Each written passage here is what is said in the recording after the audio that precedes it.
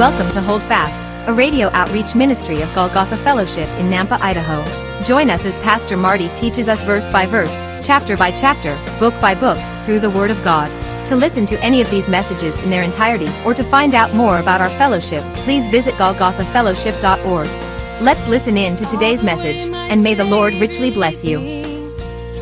What have I to ask beside? Can I doubt His tender mercy, who through life has been my guide? And may peace divine His comfort, through my faith in Him to dwell. For I know. And even more than that, it's personally applied. It is a profound personal projection of promise. How's that? This is the thing. When you study this book out, you see so much. It's a beautiful love story with many lessons for you and I. It goes beyond that. It's a picture of the church, but it's your story and my story too. The book of Ruth. It's more than just 4 chapters of history, 4 chapters of an ancient love story. It's a picture of God's overwhelming love for all of us and what He did for us, if you have eyes to see. Now, to understand this better, I want to quote Jesus. That's a good one to quote, right? I love the red letters. We know it's Jesus. And what did Jesus say about the Scripture? What did He say about the Scripture? In John 5:39, He told the religious leaders, He said this, "You search the Scriptures, for in them you think you have eternal life, and these are they which testify of me." The whole Bible testifies of Jesus Christ. You can think I'm crazy, but go dive in. Because what else did Jesus say? I love the road to Emmaus. I love that story of those 2 disciples that are walking with Jesus. And He gives them the Bible study of all Bible studies. Oh, could you imagine Jesus teaching you the entire Bible? But we read this in Luke 24:25-27 says this. Then He said to them, O foolish ones, and slow of heart to believe in all that the prophets have spoken. Ought not the Christ to have suffered these things and to enter into His glory? And beginning at Moses and all the prophets, He expounded to them in all the Scriptures the things concerning Himself. The Bible is about our King. The Bible is about our great kinsman redeemer. And we're going to look at that principle of kinsman redeemer today, more so next week. But remember this, the Old Testament is the New Testament concealed. And the New Testament is the Old Testament revealed. All 66 books of this beautiful and wonderful Word of God speaks of our Messiah, our King, our Lord. And so as we study out this book, remember that Naomi is a picture of the Jewish people. Ruth is a picture and a type of the Gentile church.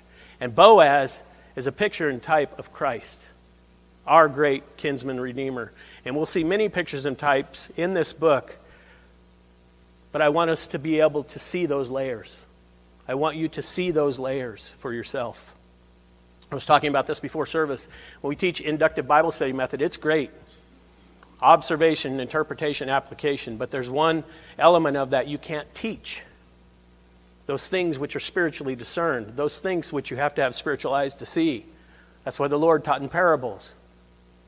These things are to be seen spiritually. But again, this book is so much more than that. Now last week we saw Naomi. She wanted to be known as bitter. She returned home to Israel. And we saw this beautiful Moabite woman, this Gentile woman, return with her because she had come to know the one true God of Israel. And she returned and she was faithful to Naomi. And now in Ruth chapter 2, we're going to see the rest of the story. Verse 1 and 2, there was a relative of Naomi's husband, a man of great wealth, of the family of Elimelech. His name was Boaz.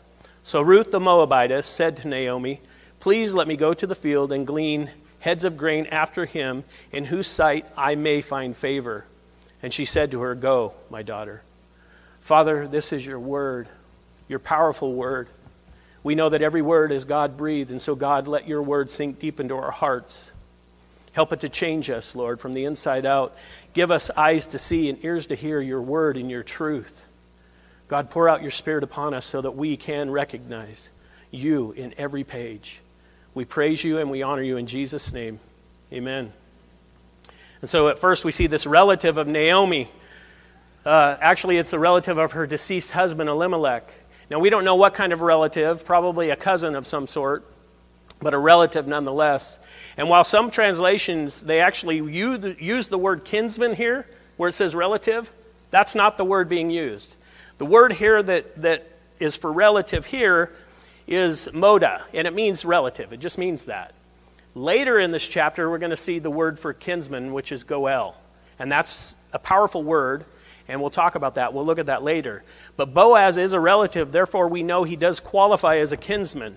And we know he's a man of great wealth, but that can also be translated a mighty man of valor. That may sound familiar to some of you. But Boaz, we know, was a good man. He was a wealthy man, a man of high character. He was a devout man. He loved the Lord. He was gracious and compassionate. And we're going to see he was very kind. He was kind. You know, this is something the world tends to overlook, but you know, kindness, it's in short supply these days. But kindness is very powerful when you especially believe and think and realize how kind our Lord has been to us. Kindness is a powerful character, part of our character that we need to have. Each one of us needs to be kind. But here's the thing about that. Kindness usually goes hand in hand with a man of character, and he is a man of character. And even his name is powerful. Boaz means standing in strength. And we know he's from the tribe of Judah, okay? We know that. But his name means standing in strength. He's a wealthy man of Bethlehem. And here's the thing. If you know anything about Solomon and 1 Kings and the temple and the building of the temple, one of the things to recognize is Solomon, the great-great-grandson of Boaz. He put these two beautiful pillars in the vestibule, in the entryway of the temple. They were bronze pillars, and he named them. One of them he named after his great-great-grandfather. In 1 Kings 7:21, we read this. Then he, that's speaking of Solomon, set up the pillars by the vestibule of the temple. He set up the pillar on the right and called its name Yakin. That name means he shall establish. And he set up the pillar on the left and called its name Boaz, standing in strength. It's a beautiful picture of the temple. He shall establish, standing in strength. That's speaking of the Lord. But what a legacy. What a legacy that the wisest man who ever lived, the great-great-grandson of Boaz, names one of these beautiful pillars in the temple after him. This is who Boaz is. And again, he's a picture and type of Christ. Of course, he's a good man. But we're going to see that he was a wealthy man of character, a relative of Elimelech. And we're going to see today that God's providence intervened several times in the book of Ruth. Ruth speaks to Naomi and she asks her to go glean in the fields. And for those who don't understand gleaning, it's just really for the poor and the fatherless and the widows who couldn't provide. They were allowed to go into the fields and take the crops that had fallen to the side. Deuteronomy 24:19 is one of the passages that explains this in the law of God. When you reap your harvest in your field and forget a sheaf in the field, you shall not go back and get it. It shall be for the stranger, the fatherless, and the widow, that the Lord your God may bless you in all the work of your hands. This is beautiful because God made provision for the poor, but he also made provision for the rich. Do you understand this benefits both? Those wealthy landowners, God wanted them to have a heart of sharing. He wanted them to share what they had. And for those who were poor, he wanted to keep their dignity. He wanted to allow them to work for it, to earn. This wasn't welfare. This wasn't a handout. This went right to the dignity of the person. He said, to the rich, this is good for you to share and be generous. To the poor, this is good for you because you will work for it.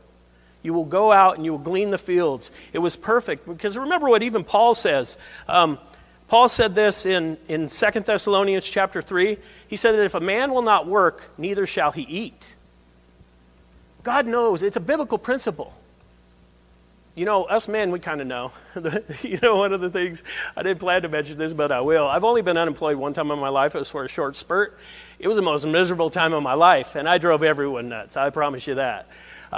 It's not good for a man not to work. But there's something in us that when we work and we earn something, it's dignifying. There's good things involved.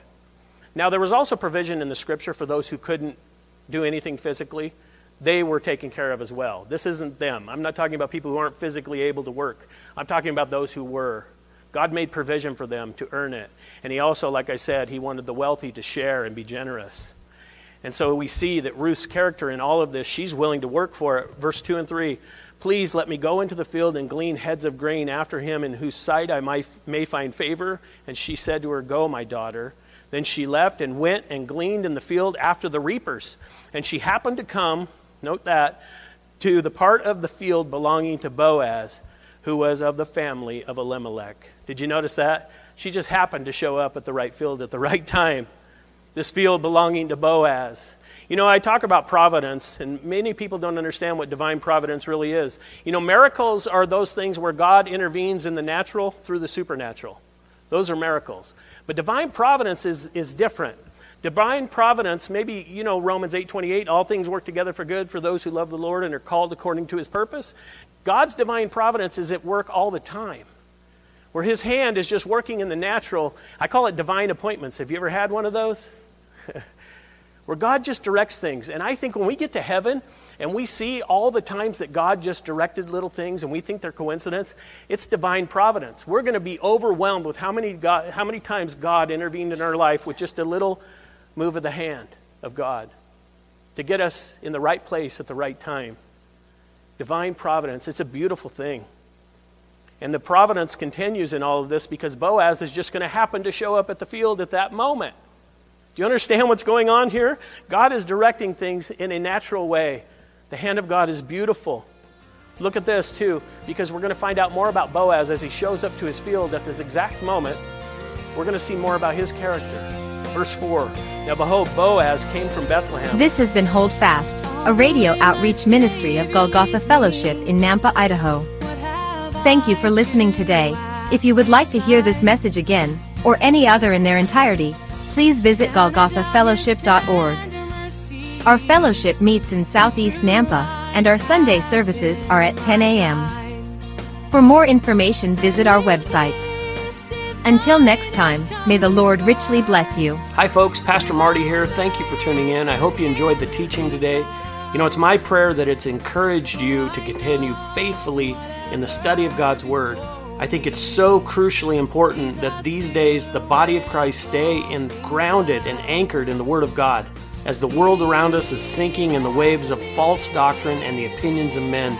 If you are seeking a church family, a church home, and you live in the Southeast Nampa area, I want to personally invite you. Our Sunday services are at 10 a.m. and we currently meet at East Valley Middle School. That's right off Greenhurst and Happy Valley. If you want to find out more, if you have any questions, you need directions, you want to catch up on a message, or if you have a prayer request, just go to our website, golgothafellowship.org. Let me help you spell that. It's GOLGOTHA fellowship.org. Until next time, may God bless you, and remember to hold fast.